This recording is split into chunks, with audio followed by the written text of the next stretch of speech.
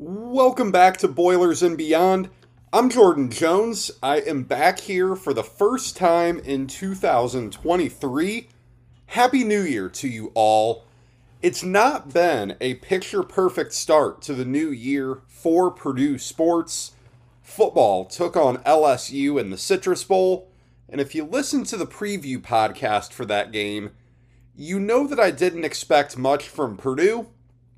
Although I didn't quite expect a 63-7 loss, tying the worst record in program history and the second biggest margin of defeat in bowl history. We'll talk about that one today, plus going to look a little bit at what's to come as they transition into a new era with a new quarterback. And finally, basketball's got a tough week here right now. I'm recording this Tuesday night, so depending on when you listen to this, maybe more has unfolded, maybe not, I don't know. But it started with a loss. They are no longer perfect following a 65-64 loss at home to Rutgers. Lots to get to here on the show today. Let's get into it with that Citrus Bowl, though. You know that I love talking about football here on the show, and maybe you can call that football that Purdue played on Monday afternoon. A game that, look, Purdue just got beat down in the worst way possible. It's a game that Purdue never really stood a chance in. And I think after watching it, it was abundantly clear that even had Purdue not had opt-outs, you could argue that Purdue's five best or five most important players all opted out of the bowl game, all didn't play. Even if you had them, you've got to have some black and gold glasses on to think that Purdue was going to be competitive in that game, because those guys are good players, but they're not worth 56 points. A 63-7 loss. Without those players, though, without Aiden O'Connell, without Charlie Jones, Payne Durham, Corey Trice, and Jalen Graham, this was an impossible task. Of course, it's worth noting that LSU had opt-outs of their own, had a couple wide receivers opt out, had some opt-outs on the defensive line as well as their top corner. But, you look at this game. You look at how this game unfolded. LSU outgains Purdue 594 to 263. So LSU more than doubles Purdue in yardage. LSU averages 8.5 yards per play, whereas Purdue manages just 3.4. That is just brutal. When you give up 8.5 yards per play, that's almost unheard of. That's bad stuff. And then on offense, Purdue got nothing going at all. You look at some of the other stats here. I mean, 225 yards on the ground, 369 through the air, 13.7 yards per completion. Purdue gets no sacks forces no sacks. Meanwhile, LSU sacks the Purdue quarterback 4 times, 7 tackles for loss. Just a long day for Purdue. Just a really, really long day for Purdue. And what it comes down to, more than anything, there are plenty of factors that didn't point Purdue's way on the field, off the field, but when you just look at these two teams, the 24/7 Sports Team Talent Composite compiles the overall recruiting rankings of the players on your roster and tells you who has the most talented roster based off of high school recruiting rankings. Now, this doesn't factor in for obvious growth in situations like Aiden O'Connell, Devin Mockabee. Anytime, a 3-star turns out to be a 5-star when he gets into college. It doesn't factor into that, and it also doesn't factor in when a 5-star or a high 4-star doesn't quite play like it. But in general, it is a decent indicator of how talented your roster is. LSU ranks 8th in the country. Purdue ranks 53rd. You saw that clear as day on the field yesterday afternoon. You saw it clear as day when LSU had their opt-outs and were able to plug them in with guys who are legit solid players. Purdue doesn't have that luxury of guys who have more of a seamless transition. It felt a lot like the 2018 Music City Bowl, if we're being honest here. And I'm glad I wasn't in Orlando the way I was in Nashville for that 2018 Music City Bowl, because it sucks the life out of the place. And it sounded that way on TV. In that game, Auburn had the 14th ranked talent composite roster. Purdue had the 71st. The parallels are kind of there a little bit. That stuff absolutely matters. It was on full display on Monday. I felt really bad for Austin Burton at times.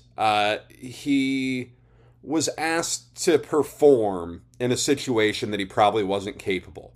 Now, it was clear Purdue didn't have a quarterback capable of competing in that game without Aiden O'Connell.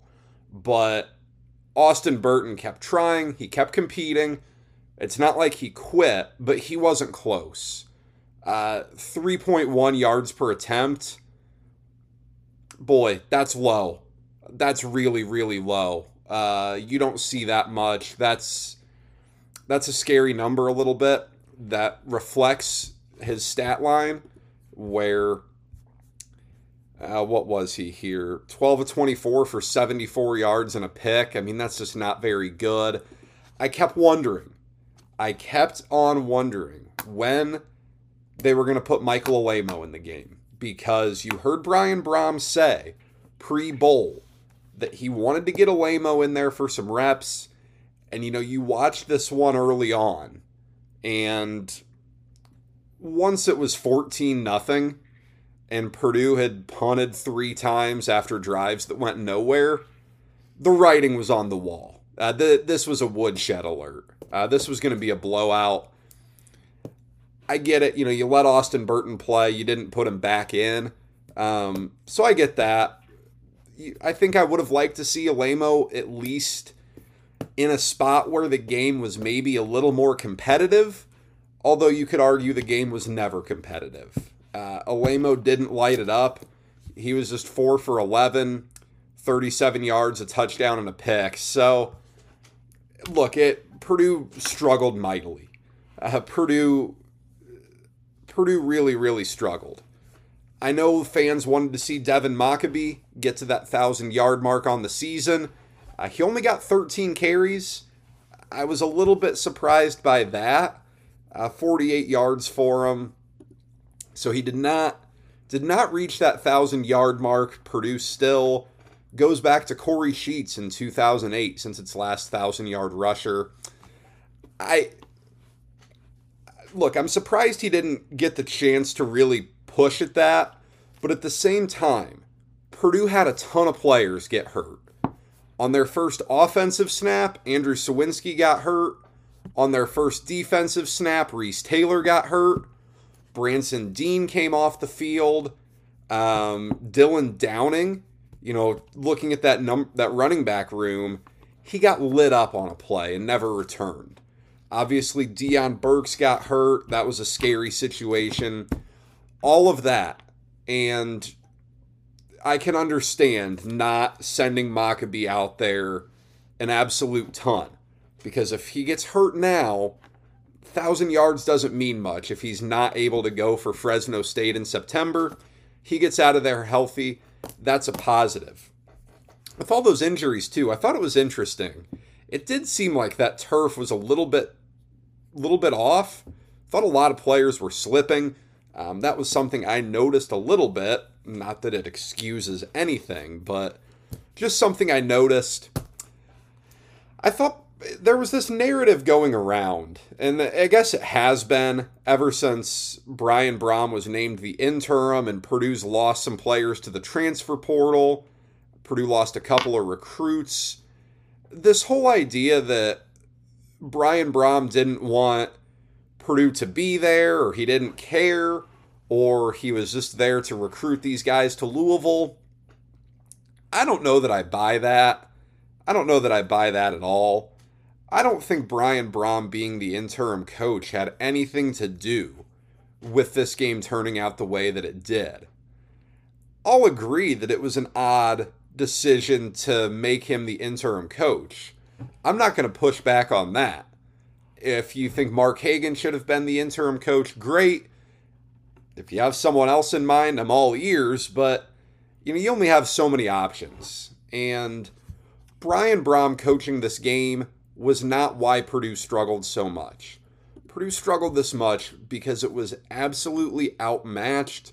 It was outclassed. Brian Kelly certainly didn't take it easy on Purdue. Not that I think that's the end of the world. I don't, at some point, like they score on a 75-yard jet sweep. A jet sweep's not quite a trick play. They just take it 75 yards to the house. He did throw the ball a bit. He did call a trick play there to score a touchdown, but, at the end of the day, Purdue wasn't stopping them no matter what they did. It was a rough one. I can certainly understand frustration from fans.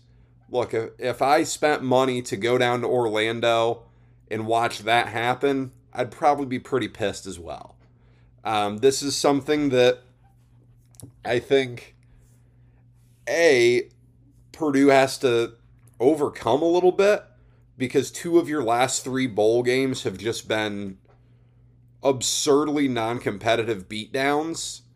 And you're looking at a situation now where you did have your 5 best players opt out.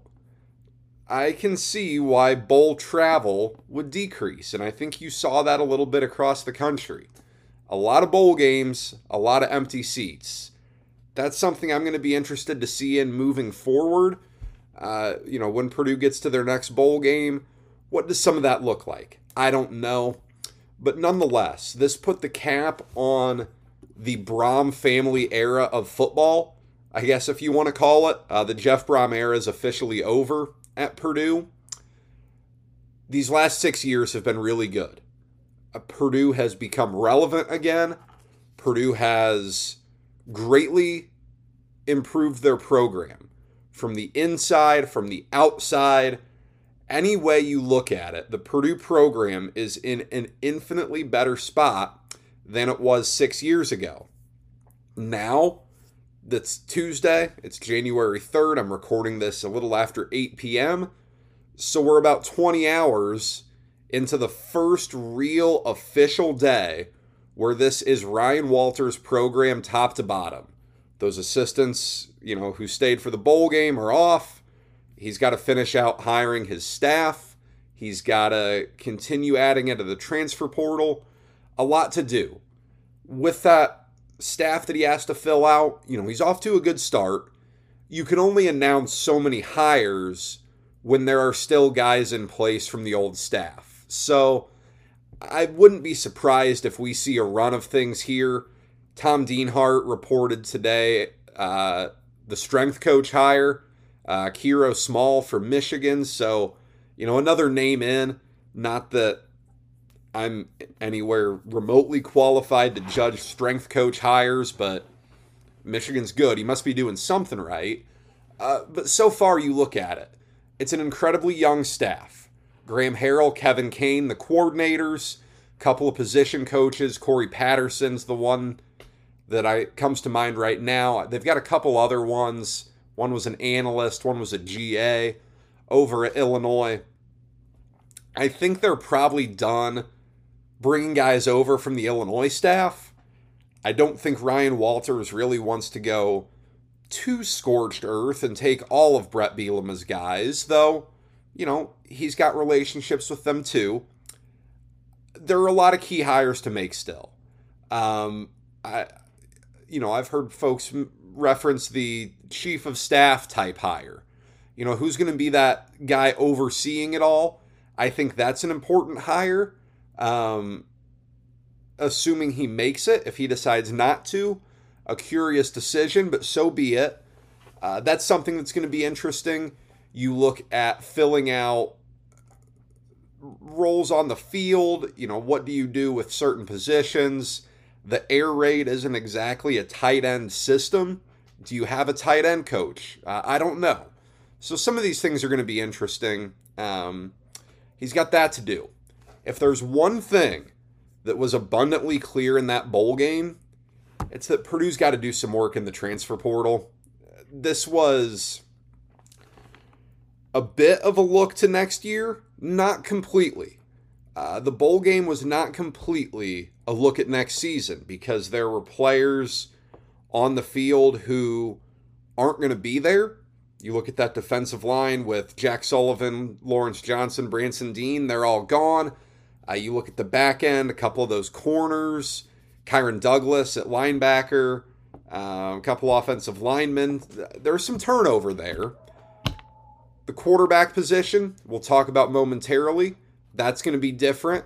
But there are plenty of areas where Purdue really needs some help. I think you look at the wide receiver spot. Not that you don't have bodies and not that you don't have guys with potential, but if you can bring someone in who has shown a little bit of something, I think you got to do it. The offensive line, another area where Purdue struggles to stay deep. At the start of this season, Jeff Brohm was comfortable playing 8 offensive linemen, he said. But if you look at the 5-man starting offensive line that Purdue put out there in the bowl game, only 4 of them were guys that in the preseason Jeff Brohm was really comfortable playing. So you got to continue to add depth on the offensive line if you can get it. It's really hard to do that. Everybody, and I mean everybody, wants help on the offensive line. Going out and getting a left tackle out of the portal is almost impossible to do. So it's easier said than done, but if you can get someone, you'll take it. I think you could use some speed at linebacker. O.C. Brothers is your best returning linebacker. Jacob Wahlberg is in the mix as well. But, you say goodbye to Kyron Douglas and Samisi Fakasieki and Jalen Graham. However you want to factor in Graham. I think you need to add something at linebacker. And then corner is just the glaring need, if you ask me. Corey Trice was out. Reese Taylor got hurt right away. He's a guy, I think he has a COVID year. I think him and Jamari Brown both do if they want to use it, if Purdue wants him back. Whether that'll happen or not, I don't know. But after them, you're looking at Javon Grigsby and Brandon Callaway, who got on the field in the bowl game a bit. Not that there's much bad to say about them, but not much experience there. You feel decent about the safety spots with Cam Allen and Sanusi Kane, but the corner spots, you could really, really use 3 guys there, 2 or 3 guys there, just to try to build things up. So that's going to be important to watch out of the portal. And then will Purdue lose more guys? I don't know, but this is kind of the time to do it. That window closes in 2 weeks to enter the transfer portal early. Now there is another window after spring ball. See what happens there. But for the time being, Purdue's got some significant guys in the portal. Only one guy they've taken out of the portal. One moment on that. There's still the February signing date for Ryan Walters to monitor here. Purdue still got 2 commits who have not signed, Kendrick Gilbert and George Burhan. Are those guys going to sign or not? I don't know. I have no reason to think they won't, but, holding out till February raises eyebrows. We'll see what goes on there. Can they add any more guys from the high school ranks to the 2023 class? It's a really small group right now. I think just 12 guys are signed. You have plenty of room to take more if there are guys out there that you want. I think spring ball is going to be really interesting. I am very much looking forward to the spring game. I think the 15-day transfer portal window after spring practices end is going to be awfully telling. Good, bad, indifferent, I don't necessarily know, but I think you're going to learn a lot about this program in the spring. I'm looking forward to the spring game just to see, a little bit of proof of concept. Not that you get too much in a controlled inter-squad scrimmage, but looking forward to anything we can get about this group. I think it's weird to say this. Ryan Walters brought up as a reason that he liked this job is that it wouldn't be a rebuild. And I don't think it's necessarily a rebuild. But for a program that's won 8 games in back-to-back seasons, my goodness, there are a lot of questions here. I don't know that the cupboard is quite as full as maybe you would hope. I think there are a lot of holes to fill on this roster. I think it comes from, a couple of years of lower rated recruiting classes. I think you've missed out, maybe some development hasn't taken place where you'd like, but this is not going to be a walk-in and win situation for Ryan Walters. He's got his work cut out for him, and now that it's, officially the bowl game is over, the time is now. I did want to talk about the quarterback news. If you listen to the LSU preview podcast, you'll note that I didn't get to this. I'd pre-recorded that, had some holiday travels, and had recorded it prior to all of the news about the quarterback position at Purdue. You probably woke up the morning after Christmas on the 26th to the news that Brady Allen was entering the transfer portal.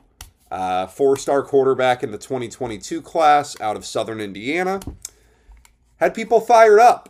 People were not happy at this news. Purdue Twitter was hot. And then quickly, and I'll say 4 or 5 hours later, that tune changed when Hudson Card, quarterback from the University of Texas, announced that he would be transferring to Purdue, as had been speculated a little bit. Card didn't necessarily play a ton at Texas. He had some moments, didn't play a ton. 65% completion, 11-2 touchdown to interception ratio. 3 years of eligibility remaining for Hudson Card. He projects as Purdue's quarterback of the future and the quarterback that is going to lead Graham Harrell's air raid offense into 2023. Welcome to college football in 2022 is my main takeaway here, and I guess it's 2023 now. Look, losing Brady Allen had people fired up. I'll say this, we don't know that much about him. Yes, he was a highly rated recruit. Yes, he has the physical frame. He's tall, he's long, he's lanky. He's got what you want out of a quarterback. He was always going to redshirt this year. That was always going to be the plan. It worked out well. Aiden O'Connell was the starter. With the exception of one game, he stayed healthy. You didn't need Brady Allen, so that's good. You don't have to rush him into action. Was he going to be ready to start against Fresno State here in 9 months? I have no earthly idea.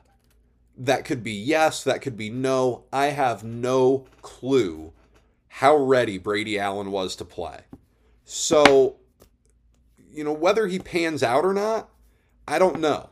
Now, again, I would be remiss if I started this podcast by talking about recruiting rankings and then said losing a player like him doesn't matter.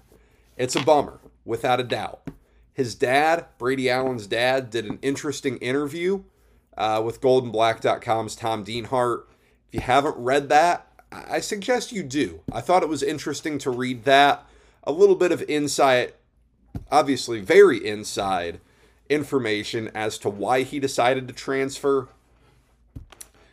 The natural reaction from people, and especially in my replies on Twitter, is that this was a foregone conclusion that he's following Jeff Brom to Louisville. And we're a week removed from that now. He's been in the portal for 8 days. He hasn't gone to Louisville.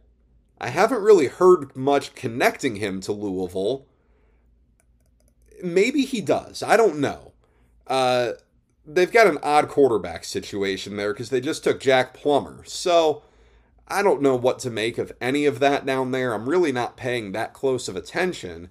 But he's not committed anywhere as of yet. And, if he goes to Louisville, then sure, I guess you can start to raise some questions about it. But until then, I don't know that I would necessarily look too much into that concept. Where he ends up going, I don't know. But it's possible he comes back to Purdue. We don't know. I don't think this is a reflection on Purdue. This is simply what happens during coaching transition in the modern era, where players can enter the portal. They can see maybe they can get more NIL money somewhere. I don't think that's what this is, but players can do it. Players can look for guarantees. They can do whatever they want. And that's just a reflection of where the game is now.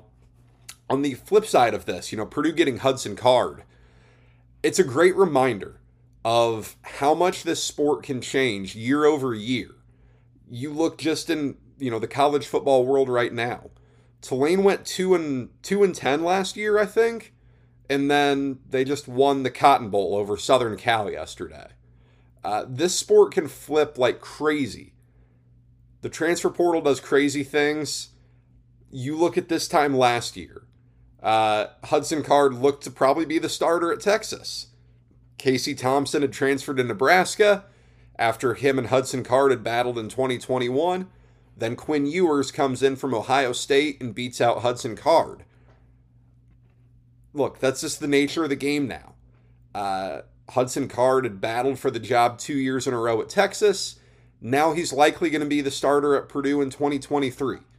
It is possible that Michael Alamo beats him out. I don't know that I would expect that. I didn't see much in that Citrus Bowl to think that that's going to happen. I would think that maybe it's not an explicit guarantee, but I think it's sure implied that he's going to be the starter after transferring to Purdue. You're getting a guy who probably fits the air raid system pretty well. He's a good short, intermediate passer. I don't know that downfield passing ability is his strength necessarily, but in the air raid, it doesn't have to be. That is a very, very short, intermediate passing game heavy offense. So I like the addition of him there. He's someone who can extend plays with his feet better than Purdue has had recently. So you really like that. That's something, again, that you can really see help the air raid system. You look at what TCU was able to do against Michigan a little bit. That's kind of an air raid system, and Max Duggan was able to make some plays on his feet. That helps. You want to see that in this offense because it helps your defense, it helps extend drives, even if it's just by 3 more plays. All of that's really valuable. And I think at the end of the day with Hudson Card, he is a guy who has 3 years of eligibility left. I think he raises the floor a little bit. Not remarkably, but a little bit for what Purdue can be both in 2023 and moving into, year 2, year 3 of the Ryan Walters era with Graham Harrell as the offensive coordinator. I think this is a really big pickup for Purdue, and I think next year's Purdue team got significantly better because of it. All right, now maybe you've waited the last half hour for me to get to this. I don't know. Basketball is no longer undefeated. I'm not going to go too deep into this. Just from a podcast perspective, this is going to be up Wednesday morning. Purdue plays Thursday night, then they play again Sunday night. I'm going to record a podcast after that Penn State game Sunday night. We will have 2 more games to talk about. Purdue's going to have most of that week off before playing Nebraska. So it's going to be a really good point in the calendar to do a deep dive into basketball. But I would be remiss if I didn't talk a little bit about Purdue losing 65-64 to Rutgers on Monday night in Mackey Arena. Purdue took the lead late. Fletcher Loyer with a big three. Then Cam Spencer comes down the court and knocks down a shot. Got Ethan Morton in the air. Shook him, knocked down the shot. Purdue got a good look, a really good look on their last possession. It didn't fall from Brandon Newman, and Purdue is no longer unbeaten. I just highlighted the end of game sequence there, but at the end of the day, Purdue lost this game in the first half when Zach Edey was on the bench with 2 fouls. Really the first time all year that Purdue had to go a little bit of extended time without him, but even more than just extended time, they had to play with uncertainty of when and how they would get him back in. Now, he didn't end up getting in foul trouble much in the second half. He picked up a third quick, but I think he finished with just 3. But Purdue really struggled without him. It wasn't a great game for Trey Kaufman-Renn. Rutgers went on a little bit of a run without Edey on the floor. And, really, that's what kind of did it. Purdue was able to cut that deficit, but if you don't have that deficit to begin with, that Purdue run in the second half wins you the game. So, I don't think this is the end of the world. I know fans aren't happy about it. Matt Painter was quite forthcoming after the game. Listening to him is phenomenal. His press conferences are all on YouTube. Purdue Sports posts them. Golden Black posts them. I think the Boiler Upload posts them. They're widely available, and they're fascinating to listen to. He's so good about being honest and transparent and open in what he says. And, he was quite frank about Rutgers playing harder, Rutgers being mentally and physically tougher. Very complimentary of that nature of the Rutgers program, and he's right. What Steve Pikiell has built there is a really, really strong program. Right now, they're a missed call against Ohio State away from being on top of the Big Ten at 3-0. Probably a tie with someone, but, they'd be on top of the Big Ten right now. They're a good program. They are, I know Purdue fans are tired of losing to Rutgers. Purdue's lost 5 of 6 against the Scarlet Knights. That's not ideal against anybody. Certainly Rutgers is not a Big Ten powerhouse, but this also isn't the Rutgers program that joined the Big Ten. This isn't Eddie Jordan's program doing whatever the hell Eddie Jordan's program did for a while there. They're a lot better than that. They are a legit top half of the Big Ten team this year. Their length, their physicality gave Purdue a ton of problems. That's where Purdue isn't as equipped to compete. Purdue has very skilled players. Purdue has guys who are a little more basketball IQ, a little more basketball savvy, but less just pure dimensions. And that's what Rutgers has. They got a bunch of 6'7" guys out on the perimeter. They really, limited Purdue getting into their half-court offense, took away a lot of stuff off handoffs, coming off screens and stuff. They were able to deny some of that. Rutgers did an excellent job on defense. They're one of the best defensive teams in the country. They gave Purdue problems. They tried to take away Zach Edey as much as they could. Even though he was in some foul trouble, and even though they really tried to take him away, Zach Edey still finished with 19 points and 11 boards. The guy's pretty good. The guy's really good. But Purdue turns it over 13 times. Purdue shoots 39% from the field. Not ideal. 30% from 3. Need to be better. 68% at the free throw line. Need to make another 1 or 2. Combine all of those, and you make it tough to win. Rutgers' experience really showed. Purdue still is really young. Braden Smith, Fletcher Loyer, they've been remarkable all season. But they got, they had to experience this a little bit. Paul Mulcahy was excellent in this game. Cam Spencer was really good. Caleb McConnell wasn't, unreal on offense, but he's the reigning Big Ten Defensive Player of the Year. He gave him problems. Mawot Mag is a versatile guy to throw out there. Same with Andre Hyatt. I mean, this is a Rutgers team that just kind of plays with that attitude that I think sometimes for freshmen going through the Big Ten ringer for the first time, I think it's tough to deal with. I think you credit Purdue for battling back quite well. Being down 13 early in the second half, it felt like Purdue could get, run out a little bit. That Rutgers is going to walk away with this. Purdue didn't do that. They didn't fold. They kept fighting. They almost won a game that, really they didn't have much business winning. I thought it was an awesome game to watch. Just being there, being in the arena. It was an awesome atmosphere inside Mackey Arena. Probably the loudest game without the paint crew they've had since the West Virginia game in 2010. The place was rocking. And late in that second half, it really got going. Fletcher Loyer hits that shot late.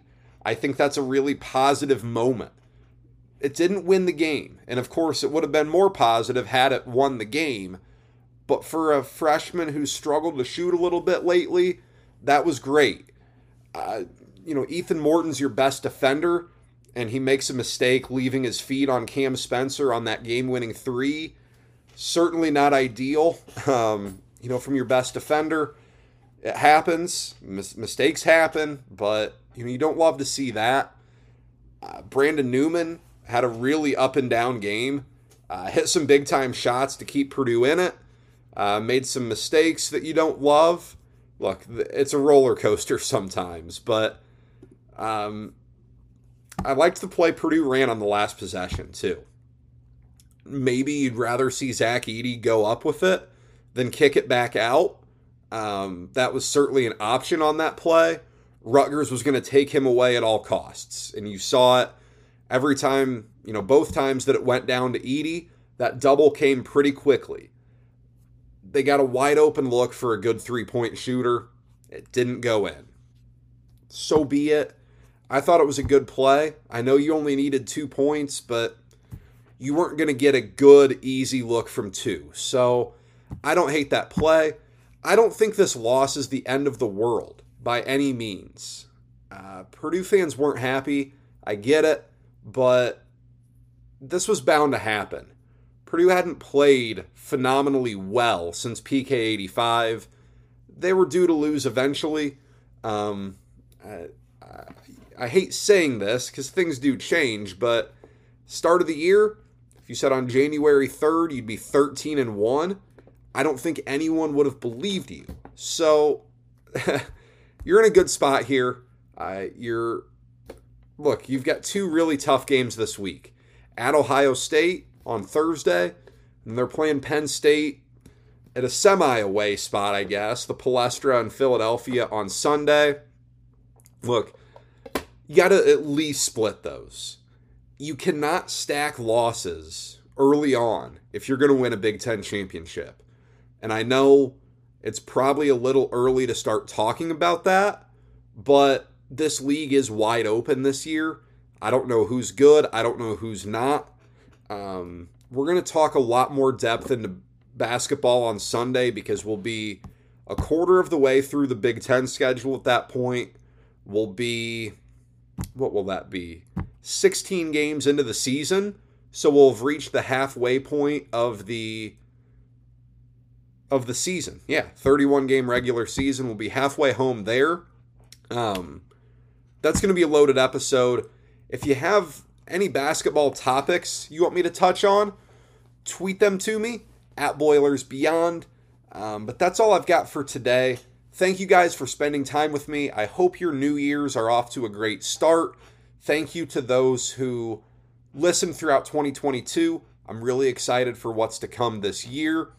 Be sure to subscribe so that you don't miss an episode, especially what's going to be in your feeds Monday morning Are we talking about a recovery, or are we talking about a really bad week? Time will tell. Until then, enjoy the games, guys, Thursday and Sunday, and take care.